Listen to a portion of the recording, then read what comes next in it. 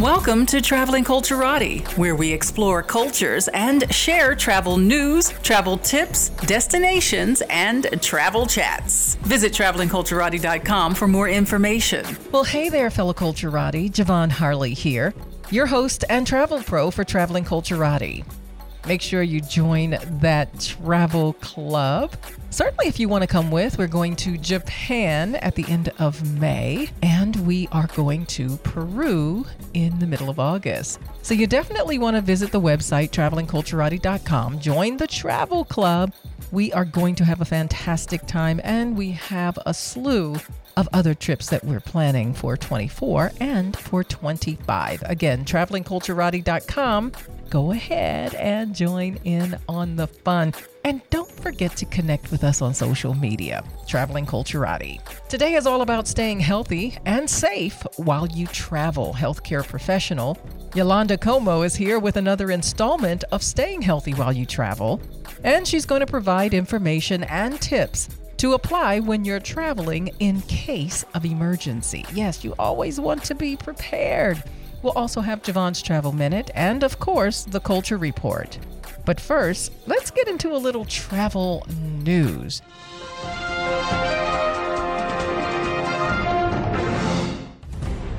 Tipping culture here in the United States. Well, I personally think it is completely out of control. And we're looking at restaurants where tipping is 20, 30%, and it seems to be getting higher and higher. Now, it's not that I don't want to tip for good service. It's just a situation of it feels so obligatory right now. And when you know that people's salaries really depend on it, because without it, they're hardly getting anything, in my opinion, I think it's insulting to not only the server, but the consumer. Yes, because we shouldn't feel so obligated. It's no longer a gratuity, is it? It's then just an extra service fee for you dining there. Might as well just increase the prices and pay them a higher wage and then let tipping actually be tipping. Well, anyway, I don't want to get too far into that because what I'm talking about right now are 7 countries where tipping is not necessary. These different tipping customs and cultures. Should it be 10%, 15%? Well, in some cases, it should be 0%. Now, tipping customs will vary widely across the country, widely across the world, and some countries even consider it the norm while others view it as an unnecessary or even offensive. This cultural divergence presents travelers with a moral dilemma when navigating the etiquette of gratuities. Because, when we travel, we're kind of labeled. Americans have a tipping culture and we tip. But it may also change the culture of other nations who are traveling to that destination. In a lot of cases, wages are supplemented for the employee, especially in service-oriented roles. And therefore, that's why tipping is not so much of a culture in those places. For example, in China, is historically prohibited to tip, considering that it's likened to bribery.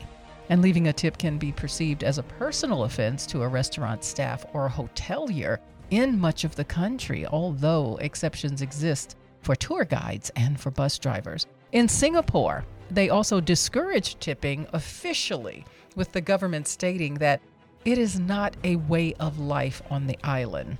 Now, the practice is not offensive, but it is controversial, particularly in service industries. In French Polynesia, they follow suit, where tipping is not customary. Even when service is exceptional, offering a gratuity may be declined by the recipient. And some restaurant guides patrons by indicating whether tips are welcome. Australia, now despite its service industry, does not expect tipping. Service charges are often included in the bills in major cities, eliminating the need for additional gratuities. Certainly, if you leave something extra, it's not frowned upon. Argentina, they have a unique situation where it's illegal to tip people working in hotels or restaurants. Yes, that's a law. It's illegal. However, the legislation is not always enforced, and tips can constitute a significant portion of income. I've been to Argentina and I have tipped and no one declined it. In Switzerland, it's known for its high minimum wages and typically includes service charges in their prices, making tipping uncommon, but certainly not unwelcome. The same in Belgium, where wages are very high. Gratuities are not expected, but are certainly appreciated. And so ultimately, you should really know before you go, because you don't want to offend someone. You want to tip appropriately. And if you're an over tipper, while that may sound really good or a great idea, consider the person coming behind you. It may then determine what type of service that person is getting or raise the expectations for everyone. So that's just something to consider, especially as an American traveler, since we do have a very heavy tipping culture. Now, just a few things in the headlines. FBI thanks United staff for helping carjacking victims. Special agent in charge, Paul Brown, wrote to United Airlines President Brett Hart to thank the airline on behalf of the FBI for assisting victims of a carjacking and abduction with accommodations as they tried to get home from Mobile, Alabama. United recognized the family had already endured a traumatic and harrowing incident and was extremely empathetic, supportive, and assured them they would get them home safely. Always love a nice story. Now, JetBlue premium ticket comes with helicopter transfer. Yes, passengers who book a premium Mint ticket on JetBlue this past week enjoyed a free helicopter ride to the airport aboard Blade. The offer is open to passengers flying out of or departing from John F. Kennedy International Airport or Newark Liberty International Airport in New York City area. And elite frequent flyers also get 4 speedy transfers that are worth $195. Hey, that's a nice addition. What about Gen Zs? Well, Gen Zs are certainly embracing new technology. Well, it's not all new, but there are some staggering numbers to consider, especially with TikTok. 60% of travelers ages 18 to 25 use TikTok as their top choice for travel ideas, with 40% saying they booked a trip based on TikTok content and 88% following one or more travel influencers. Now, this is according to Student Universe survey. Other trends among Gen Z travelers include an emphasis on wellness and dry vacations, a willingness to rely on AI and other new technologies, and increasing interest in eco-conscious travel options. Well, go on, Gen Z. Now, when travel imitates art, it is beneficial or is it negative? Well, recently, U.S. searches for flights to Scotland soared 159% on the first day of season 2 of The Traitors. It debuted last month in January.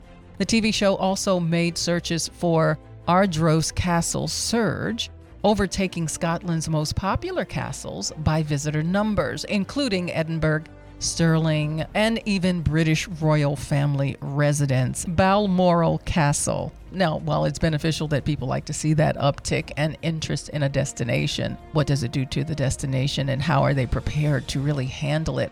I know that going to Dubrovnik in Croatia, they now have designed Game of Thrones tours. The city's all about Game of Thrones, and so that's become big tourism there. So there's definitely a beneficial and positive impact. Hot springs are becoming hot commodities, especially hot springs resorts in the United States. As wellness tourism continues to expand, hot springs resorts have risen in popularity, growing 24.1% between 2020 and 2022 in the U.S. and expected to continue climbing 14.3% annually through to 2027. And this is happening globally as well. This is according to 2023 Global Wellness Economy Monitor data.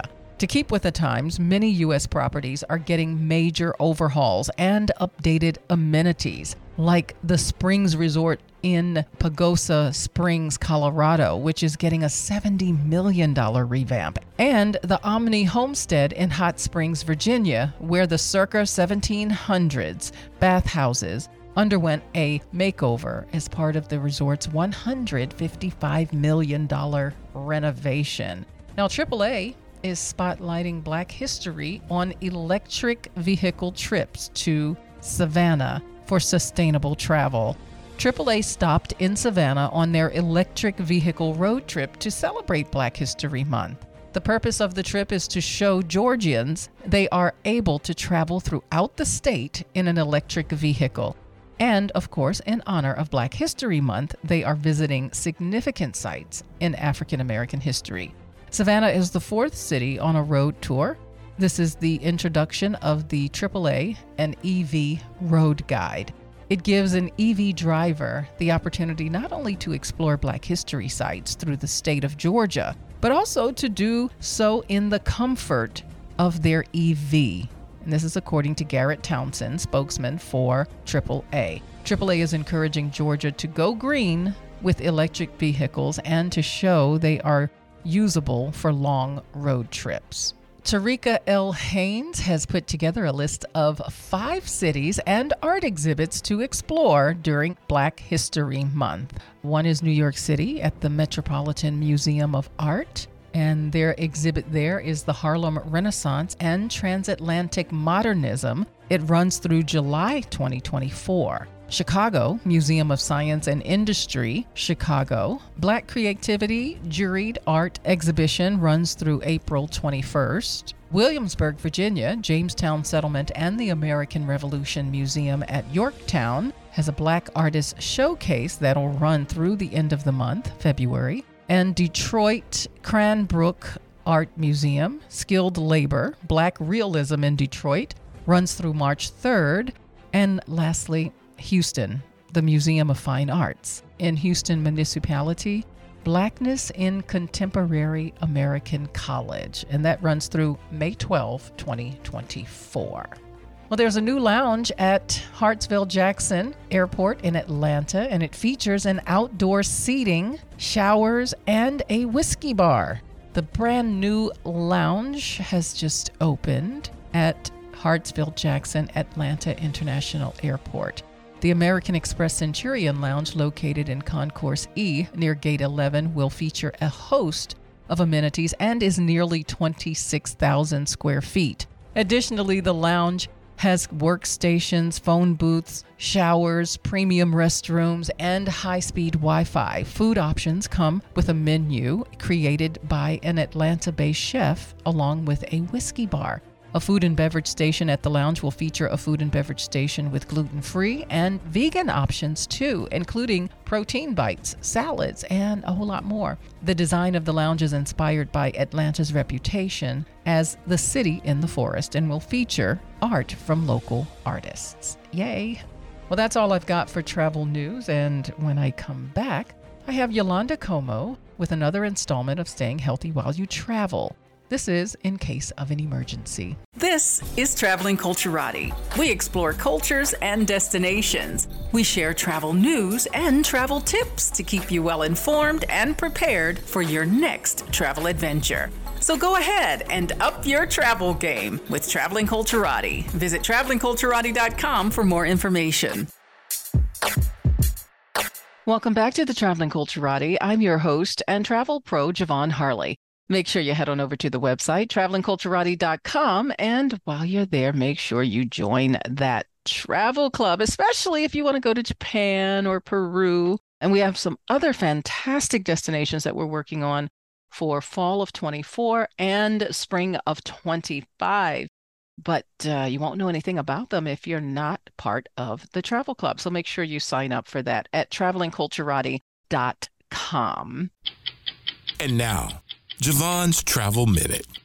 Today, think about the less conventional things that you'll want to add to your packing list. For example, Ziploc bags, small and large, For the large ones, you're going to put in wet items like a swimming suit didn't get a chance to dry before you're leaving, or anything that you want to protect your other items from. You can put in those large Ziploc bags. Small Ziploc bags, especially for those items that have screw top lids that may spill, or if something has already spilled, it'll help you with your cleanup, just overall for managing. Really consider packing cubes. I've started embracing them. I don't do my entire suitcase with packing cubes, but I do use them, for example, for my undergarments so that I can have those separate. They're not just hanging out. And it just makes it a lot easier, not only for packing, but for organizing. Duct tape. Throw in a roll of duct tape. It doesn't have to be a big roll, but in the event your suitcase breaks or something like that and you don't have a chance to fix it, duct tape will certainly hold it and will withstand it being handled by baggage handlers. And safety pins. You never know when you'll need them. When I get my clothes dry cleaned, and you know how they put the safety pins in the labels, I leave them there. That way I always have them and I know exactly where they are. Just a few less conventional things to add to your packing list. This is Ja'Vonne, and that was your Travel Minute. Today, I'm chatting with healthcare professional Yalanda Comeaux. As always, she's keeping us safe while we travel. And so when you think about safety, it's not just safe and healthy. So when you think about staying healthy, it's not always just about medical, but it's about being prepared, and it's about knowing what to do in case of emergency. So that's what we're talking about today. Hello, Yalanda, and welcome to Traveling Culturati. Hi, Ja'Vonne. Glad to be back. Staying healthy while you travel also means staying safe. So safe and healthy, I think, really go together. And you really wanted to talk about being prepared for emergencies. So what made you really think about that for a topic today? When you're planning for your travels, do you ever think about the what ifs? You're excited, you're planning, you're packing, but the last thing you want to think about is when you're getting excited about that trip, of the what ifs and what could possibly go wrong during the travels. So, anything can happen. A sudden illness, you can have a flight delay. A long delay. We're talking hours, overnight, all of that. What happens if there's a natural disaster? And you have seen those recently, probably a few months ago. There's been natural disasters at destinations. And I personally know someone who was involved in one, who was at the destination when it occurred. So you have to start putting that in your plans as well, how to prepare for any type of emergency and how you can stay safe and escape the emergency and get back home safely. Absolutely. That is super important. But you mentioned you know of someone who was dealing with an emergency and a natural disaster. Do you mind sharing that? The recent fires in Maui. I personally know someone who was there vacationing, and she and her husband, they had to escape from the hotel. They had a rental car, and they stayed in their car for 2 days while the fires were going on, and it was close to the ocean. Well, they had driven closer to the ocean. So if they had to get out the car, they was going to have to get into the water. But yeah, for 2 days, they stayed in their car. They camped out. They tried to find food as best as they could, use facilities to bathroom, but the fires were going on and on and on and coming closer and closer to where they were. And in some areas where they were, there was a fire happening. So they finally were able to get out and travel back home to the United States. And they had left and escaped out of the hotel with what they had on their back, whatever clothing items. Wow. So it just was an experience that she, of course, would never forget. And unfortunately, she said she would never travel to, and that was her first time going to Hawaii. She would never travel to Hawaii again, but it has left that on her, that she won't return. And in fact, she's not sure when she will be traveling anytime soon again at all. Well, I'm sure that was quite traumatizing, but glad to hear they made it out of there safely. Mm-hmm. And of course, that's more on the extreme end of an emergency, because there are several types of emergencies. You have something that's very light and mild that needs immediate attention, just like hospitals have the emergency room, but a lot of times they'll tell you to go to urgent care because it's not serious, but it needs immediate attention. And then, of course, you have those extreme ones. So it's good to be prepared for the light to the most extreme, and just to make sure that you at least have an escape plan. And So what are some of the things we should do to be informed? you do want to know where emergency evacuation signage is when you're in the hotel. I try to look for that myself when I check in and go to my floor, just to know where stairwells are, how close they are to your room. In fact, when you go into your hotel room, the back of the door, there's a emergency escape plan, and it routes you to where the nearest stairwell is. If you didn't notice it when you were on your floor and walked into your room, it sort of gives you a picturesque idea. If you open the door at that moment, you can kind of guide yourself and navigate through the halls and find that escape. Never take an elevator. If there's an emergency, you want to take the stairwells. And just be cognizant of, if you are staying in the hotel, of signage and medical facilities, if there's a nearest pharmacy, possibly hospitals or urgent cares, just so you would know. I mean, anything can happen. You yourself can get ill, or the loved one that you're traveling with can get ill and will require some form of emergency at that time. Now, if there is an emergency and you did have to evacuate in a hurry, and it's in the middle of the night, you're going to have to make sure you're fully dressed, or not even really fully dressed, but you have to grab some clothing items if you are going to run out the room to go outside. So I always try to make sure that I have my shoes ready so I can slip my feet into my shoes. I always have my cell phone or just emergency items, things that I know I'm going to grab in an emergency, right by the nightstand. So I can just grab things, slip into my shoes. And I do wear pajamas to bed, so it would be okay if I just ran out in my set of pajamas. So I know some people, they don't wear pajamas, or if they wear lighter items to sleep, you may want to have a pair of pants or something right there at the bedside, so you can just slip into them, slip on the shoes, and get out the room as soon as possible in a hurry. Absolutely. And if the hotel has a robe, a lot of times the hotel will have a robe for you. You have that draped across the bottom of the bed, the foot of the bed, or something like that, because you're right. And sometimes we've seen these photos when an emergency has happened and people need to evacuate right away, that you see people out there either in robes, or they've grabbed the blanket, or they don't have much on at all. So yes, that's a good point. Yeah, because you don't know what the temperature is like at your destination either, especially in the middle of the night if it's cold. I mean, you're probably not thinking of in terms, you just want to get out. And if that is the case, if you're out there in just a pair of pajamas and it's 40 degrees, you just have to deal with it at that moment. But just learn how to protect yourself in situations like that. And also prepare to know these things before you leave, because there are some destinations that are on travel alert. Even in Australia, when they had the bushfires, and they had the bushfires for almost a year. Yeah. And if you're going to be traveling there, you have to know what you need to do, or what the locals are doing to protect themselves from the bushfires. And also if you have asthma. If you have asthma, or is Australia a destination you need to be traveling to with your health condition or something you may be involved in. So just think about that before you take that trip. The other thing I really think is super important is bring a pair of nice, comfortable walking shoes or running shoes. Because if there is an emergency and you need to leave an area in a hurry, you want to slip on those shoes and you want to start running. You see situations when there's emergencies and people are out with their bare feet. There's a lot of rubble, there's glassware, just very uncomfortable.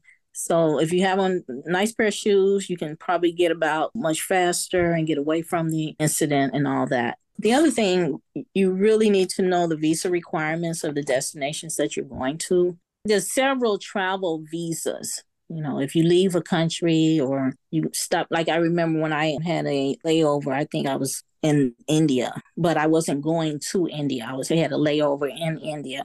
I was going to Nepal, and it was a long layover, probably 8 or 9 hours. Well, some people left the airport to go shopping and see a little bit of India and then come back to the airport so they can continue on to Nepal.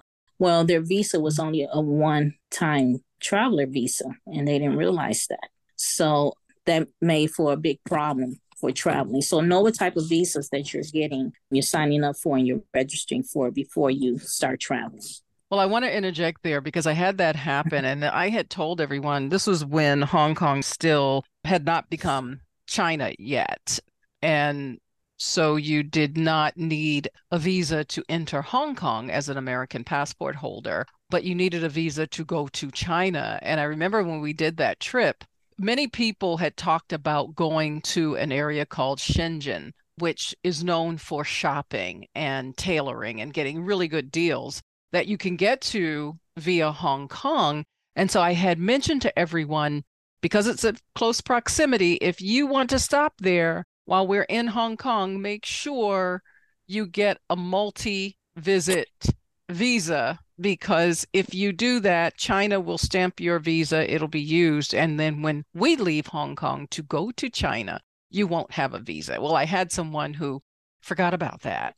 And last minute, we had to help find her a visa that cost like $500 to get a visa while we were in Hong Kong for her to get to China. So it's a very good tip and a very important thing that visas are usually either single entry, multiple entry, and valid for a certain period of time. So not only know what kind of visa you have, but understand the use of that visa when you're traveling, especially with stopovers and in multiple cities. Another thing is, and have you seen in the past where you have to know like the drug laws, what's allowed from other countries, like substances that you bring that may be okay in the United States or in your own country.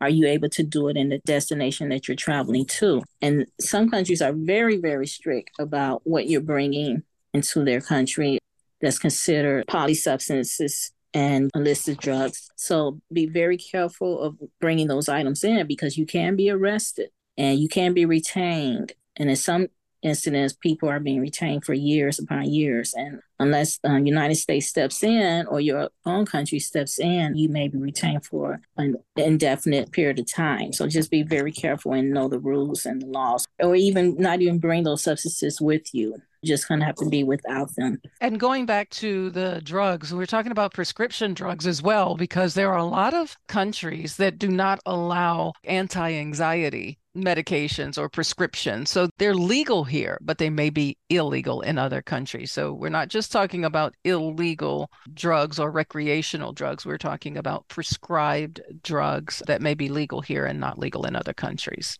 Some countries, they have dress codes, and especially particularly for women, and it requires like head covers, no skin showing. And I mean, I know we like, if it's a warm destination we're traveling to, we want to wear shorts and sandals and have our hair flowing. But depending on your destination, it's seen as taboo there. So know what the dress codes are so that you don't get in trouble while you're just walking around shopping and you're showing skin and hair and all of that. And, just respect and abide to the rules of the country that you're traveling. Also, as I said earlier, just know the travel advisories of the destinations before you leave. Just know about the bushfires and typhoons or what's coming up on the country. Like, just know about it, possibly an earthquake, or just be aware. Go to the travel.gov site and see what United States are putting on their front page of that website of advisories, and just be informed. Also, know that you can become a victim of robbery or of assault of a crime in another country, as you are in your own country in the United States. So be aware of that and be prepared for that. Be alert and stay attuned to the travel advisories, and also to your travel guide. If your travel guide is telling you, always make sure you're with several people before you're walking down the street here in this destination. Always have someone with you. Make sure you keep your purse and your carry-ons in front of you and not behind you. I know when I was in Paris with the group, and there was signage all over in the different museums, it's particularly in the Louvre, that says there's pickpocketers. So they were letting you know pickpocketing was really bad in that area. So just be very, very diligent and careful, and be aware, be alert and aware as you're walking around and roaming and looking at statues and everything. Yeah, it's very crowded in those places, and it's very tight. And so you're touching people all the time or bumping into people. So you wouldn't necessarily know if someone's bumping into you to pick your pocket. Yeah, but I do recall an incident also when I was in South Africa. I think it was in Cape Town, and one of the people that was traveling in the group that I was in, I guess he went out that first thing that morning to watch sunrise, take a morning walk, and well, he was robbed. He had jewelry on, a lot of gold necklaces, and he was robbed of that. I think he also had his wallet taken. So if you are going to do something like that, and I do remember the travel guide telling us to be careful if you are walking around an area to have walk-in groups and several people and not just alone, because the crime in the area was pretty high. Now, what about some programs that we should sign up for that can help us and aid us in our travels? Well, you can enroll in the Smart Traveler Enrollment Program. It's called the STEP program, and you can receive important safety and security messages to make it easier for you to locate and assist you in emergencies. Like if you did have an emergency, you would be able to easily locate the Embassy of the United States, a phone number. You can also leave your itinerary with someone at home to let them know exactly where you'll be at all times. And I know on the phone, some people have tracing of individuals, a family member. You can probably leave your location on for your family member as well. I think it would work internationally. Are you aware of that? Well, I do Life 360 with my parents. They're elderly, so it's a app that I've put on all of our phones. So as long as they have their phone with them, you can tell where they are. So there's several different types and apps that are out there. And, Apple has their Air tags and those things as well, but there are certainly apps that you can connect family members with. Definitely know of the embassy in the area or consulate so that you will be able to reach out. You put them on your list. You can do this before you leave. You can put them on your travel list, let them know that you're traveling to this particular destination. Here are the dates, and this is where you'll be staying. So if something did occur, they already have you registered, and they will begin the process of assisting you further if there's an incident. Travel insurance helps a lot with that too. Travel insurance is a good go-to for assistance. If you get a good comprehensive travel insurance, they will have emergency hotlines for medical reasons, but also for evacuations and things of that nature as well.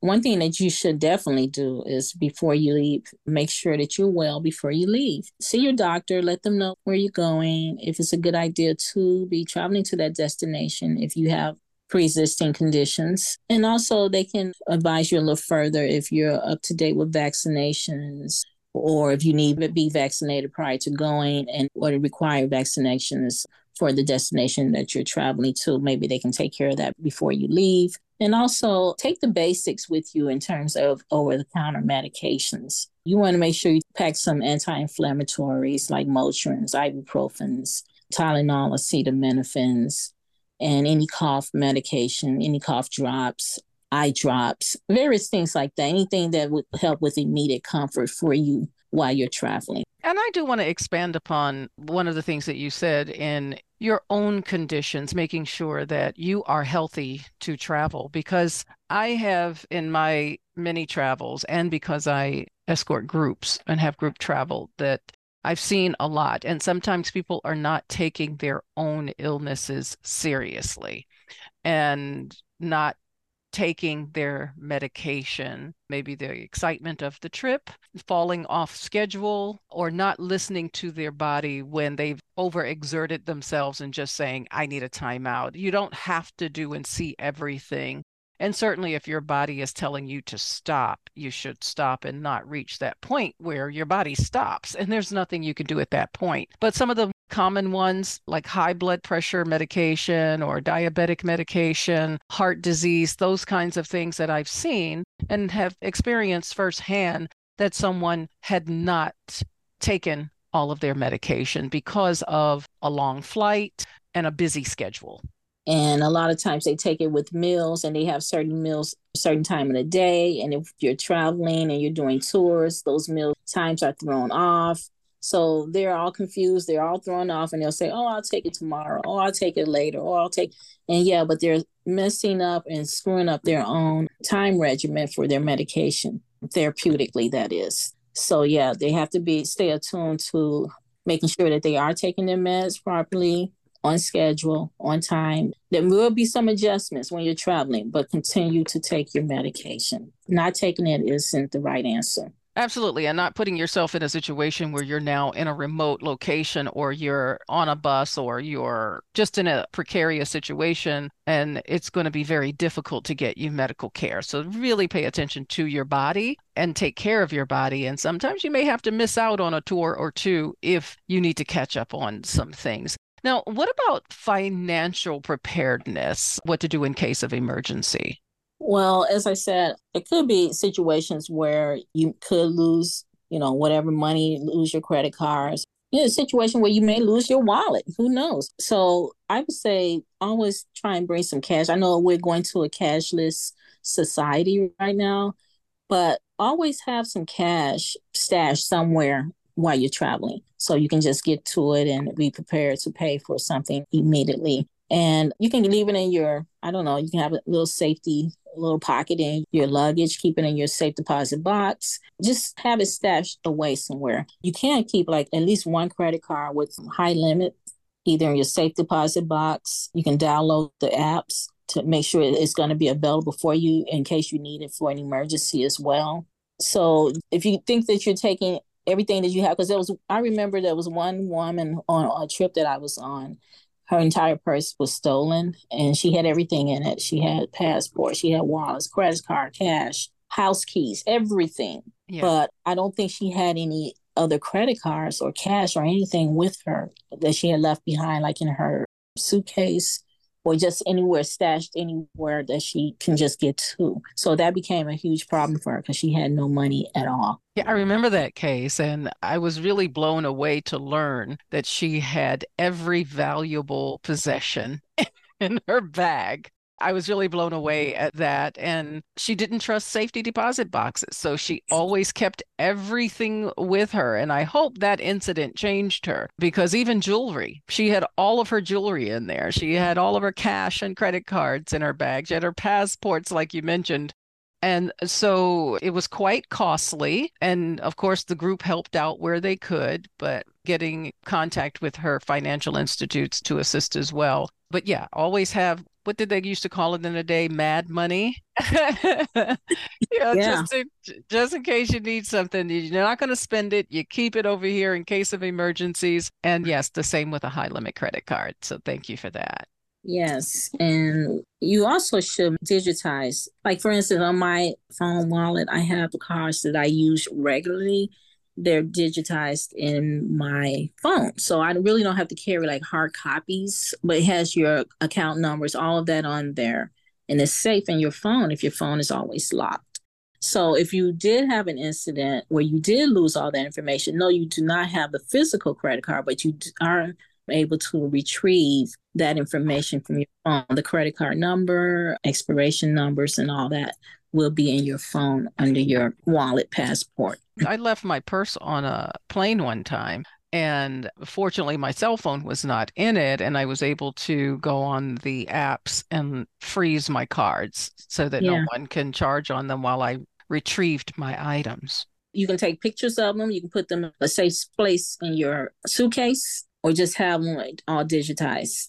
And you should do the same thing, have extra passport photos, just in case you lose your passport. And you're going to get a new passport where at the destination you'll have new passport photographs. And also a copy. I always keep a copy of my passport as well. So you can do all that digitally. And your health records also. I go in and show them my COVID vaccination or any of my vaccination. I have everything uploaded. I can just go to it digitally in my phone or into my medical record. Also, if you're allergic to things, that you can have that information, because that's one thing that medical facilities or assistance is going to require. They're going to ask you, are you allergic to anything? And it's a step further that you can do is maybe get yourself a translation card and get those things translated in the language of the country that you're visiting so that you can hand them that. Then that way there's no language barrier. Yeah, great idea. Yeah. Okay, so anything else we need to know before we close out today and keeping us safe and healthy while we travel in case of emergency? Remember the basics. And when you're planning for your trip and your travels, just know, like when you're packing and you're all excited about getting ready to go, always keep in mind, think of those very little things of the what ifs. What if X, Y, and Z could happen? And then how am I going to be prepared for X, Y, and Z? Well, Yalanda, thank you so much for joining me today. Always a pleasure and always informative. Thank you. When I come back, I've got the Culture Report. This is Traveling Culturati. We explore cultures and destinations. We share travel news and travel tips to keep you well informed and prepared for your next travel adventure. So go ahead and up your travel game with Traveling Culturati. Visit travelingculturati.com for more information. Welcome back to the Traveling Culturati. I'm your host and travel pro, Ja'Vonne Harley. Make sure you head on over to the website, travelingculturati.com. And while you're there, make sure you join the travel club so that you'll be the first to know when we're on the go. Culture is forever changing and reflecting what's happening in the society and with its people. It can be born of the arts, music, food, and sometimes politics and strife. This is the Culture Report, and I'm chatting with Rhonda Harper, the visionary behind the acclaimed initiative Black Girls Surf. Yes, you heard that right, Black Girls Surf. Well, hello, Rhonda, and welcome to Traveling Culturati. Thank you for having me, Ja'Vonne. It's nice to be here. Yes, what a pleasure. And I stumbled upon you, of course, by Instagram and some of the wonderful things that you're doing. So super excited to be chatting with you today. So let's start with your origins. Where are you from? I am from Kansas City, Kansas, originally. I was transferred to California when I was about 10 years old. So I was born, practically raised in the Midwest. So a surfing dream is far from home, but I always consider myself the original Dorothy looking for that yellow brick road. Definitely. You said Kansas. I'm thinking, I was originally maybe thinking somewhere on a coast that would spark your interest, but you went from Kansas City to California. Is that where you were introduced to surfing? Now, actually, I was introduced to surfing while I was in Kansas City. And summertime back in the 70s, there was always like Gidget movies, Beach Blanket Bingo, and those type of movies that used to come on in the summer because it was so hot. They would play these summertime movies so the kids would stay in, of course, with the air conditioning. And I started watching a movie called Muscle Beach Party. Little Stevie Wonder was in the background of all of these people surfing and he's singing. And so that's initially, it was Annette Funicello and Frankie Avalon who actually started my interest in surfing and that whole vibe of just being carefree and being on the beach. So that's actually where it started. And then I moved to California, of course. And when we got here, one of the caveats for us kids wanting to move, actually, I think it was our bribe. It was like, we're not moving to California unless we get a swimming pool because it was so difficult for us to swim in our neighborhoods. We came from all white predominant neighborhood. And so going to the swimming pools back in the 70s was a little different. So when we came to California, we said, listen, we have to have a swimming pool.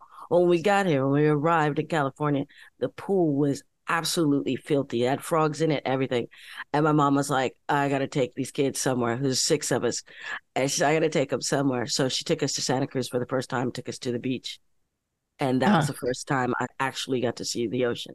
Wow. So yeah, from Beach Blanket Bingo. And you know what? When you said that, that song is embedded in my head. I think we all kind of grew up. We did. It's immediately those notes started coming out. But you brought up something else. And I think sometimes we're kind of far removed or how soon we forget that when you're talking about the 60s and 70s, when you lived in a predominantly white neighborhood, you could not go to those pools as a Black person. With segregation, it wasn't that long ago, and it's in a lot of our memories or our childhood memories. So now you're in California and now you're looking at the ocean. And I'm sure those memories of the movies that you saw came rushing back like, aha, now I have this opportunity. So what intrigued you to then, I want to take up this sport? So I was going back and forth to Hawaii with my parents. My dad was retired military. So for $5, you could take a hop anywhere you wanted to go to whatever country or wherever there was a military base. And so we were going back and forth to Hawaii so often that was a natural progression. Okay, we got the beach in Santa Cruz. Now we're in Hawaii and we're seeing surfers all the time on the beach. And they were like almost the same color as me. They weren't the same nationality as me, but they're brown and I'm loving it. And so I had an opportunity to go and live with my sister when I was 15 years old.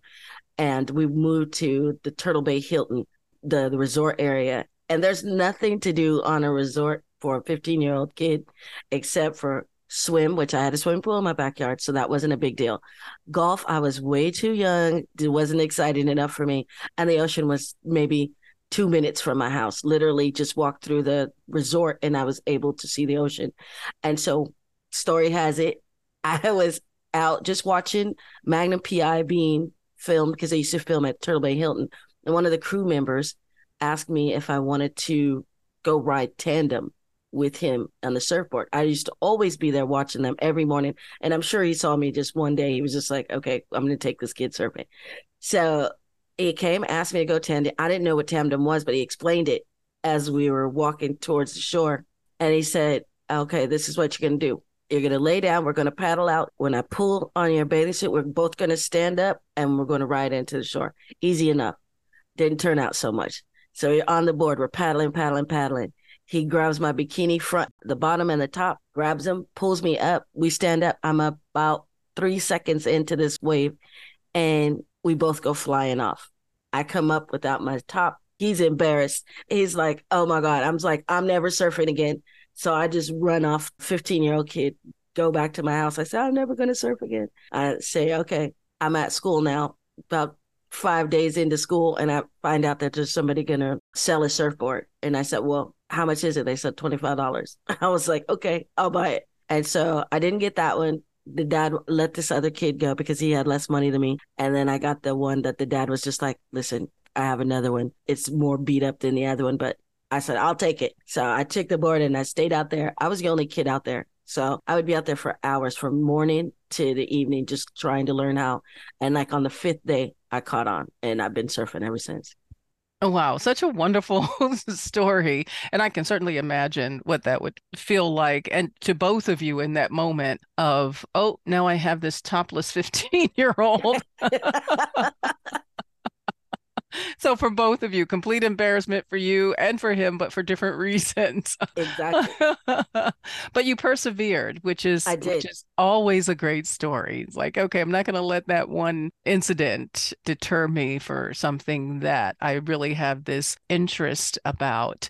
But I also read, it says here, fresh from her inspiring journey in Senegal, West Africa. So what took you to Senegal? I actually have 2 camps now in Senegal, 2 surf camps. What took me there was COVID. I was filming. That was in the early part of 2020. And then COVID came out and I got locked into Senegal while I was filming. And so I had to stay there until they opened up the country and you could fly again.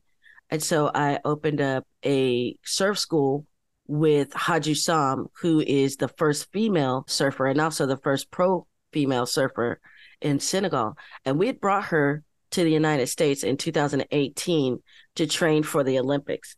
And so as you go on, you find out the Olympics is going to be canceled by COVID. She was in the qualifiers and she didn't make her last qualifier. And so she didn't make it in, but that was the reason for going to Senegal. And while I was training Haju, she asked me, she said, Rhonda, can we open a Black girl surf over in Senegal? And I said, of course, why not? And so the surf school that we were filming in at the time, the owner was, of course, being COVID, stuck outside of the country. So he asked if I wanted to purchase the company. So Haju and I went in half and now we co-own Black Girl Surf School in Dakar. And so I went over to finish training my girls because we have girls going to Dakar 2026. And also I have one that's probably going to vie for the Olympics, the LA 28. Unfortunately, there will be no African Americans and no Africans that will be in the 2024 Paris Olympics, but we're shooting for 2028 and 2026. 26 is the Junior Olympics, and that is in Dakar, which is one of the reasons why I was over there for 2 months. And so just putting together the curriculum for the girls, helping them design the stadium using my construction background, and just going into this next phase of what we're doing with Black Girl Surf. So we partnered with Olympic Encore, which is a development camp for all Olympians that are coming into the Dakar 2026 Junior Olympics. And so it won't just have just surfing, but there'll be a whole nautical section, which is rowing, life-saving, and canoeing. And then on the other hand, they have basketball, volleyball, badminton, and the rest of them. So I was over there and was put on the commission to get that going for the kids in 2026. Oh, wow. Well, you're giving me so many nuggets here. Now, I know that Senegal is a coastal country. That I know. But I really never associated, mistakenly, of course, and obviously, I've never associated Senegal with surfing. How is Senegal as a surfing destination? Senegal is an excellent surfing destination. And the thing is that you can surf year round. For me, the water is always warm year round. Now, the Senegalese people in their wintertime will wear a wetsuit, but I won't, because our water is freezing here. We're 54 and they're 80 degrees in the water. So it's a little bit different, but the surfing over there is excellent. As a matter of fact, it was featured way long years ago in a movie called Endless Summer. And it was Dakar where they first landed. And it just so happens to be in Gore where the film took place. And that place I would consider one of the birthplaces of surfing. There are so many surfers. The babies are surfing. When I was there during COVID, and it's still to this day, I saw a 5-year-old pushing like a 1-year-old in his pamper on a surfboard. Everybody is literally surfing because it's a coastal community, and that's recreation. Now, they may not call it surfing. They didn't call it surfing. They have another name for it. They speak Wolof, and they have their own native languages. So they weren't associating the surf culture with what we consider in the West as a surfing culture. It was just something that they did for recreation. And I mean, everyone was surfing when I went over there. I'm going to just give one historical nugget about Hawaii and Africa when it comes to surfing. Surfing was actually discovered, I say discovered because that's how they say it, discovered in Ghana way before, 100 years before they even found it in Hawaii. So if you go back now, it's Ghana, Peru, and then Hawaii. How does one follow you? So we have our IG, Black Girls Surf. On our IG, we're on Twitter. We have blackgirlsurf.org. That's 2 S's in the middle, everyone. Everyone's like, I can't find you. There's 2 S's. It's Black Girls Surf. And yes, we do. And then you can catch me at Rhonda, RHONDA, at blackgirlsurf.com if you have any questions or you want to sign up for the program. Absolutely. Well, thank you so much for joining me today. What an honor and a pleasure. And I love to end an interview where I've gotten so many golden nuggets to know that surfing started in Ghana 100 years before Hawaii. You're welcome for that. Thank you for having me. Ladies and gentlemen. This is Traveling Culturati. We explore cultures and destinations. We share travel news and travel tips to keep you well informed and prepared for your next travel adventure. So go ahead and up your travel game with Traveling Culturati. Visit travelingculturati.com for more information. Ladies and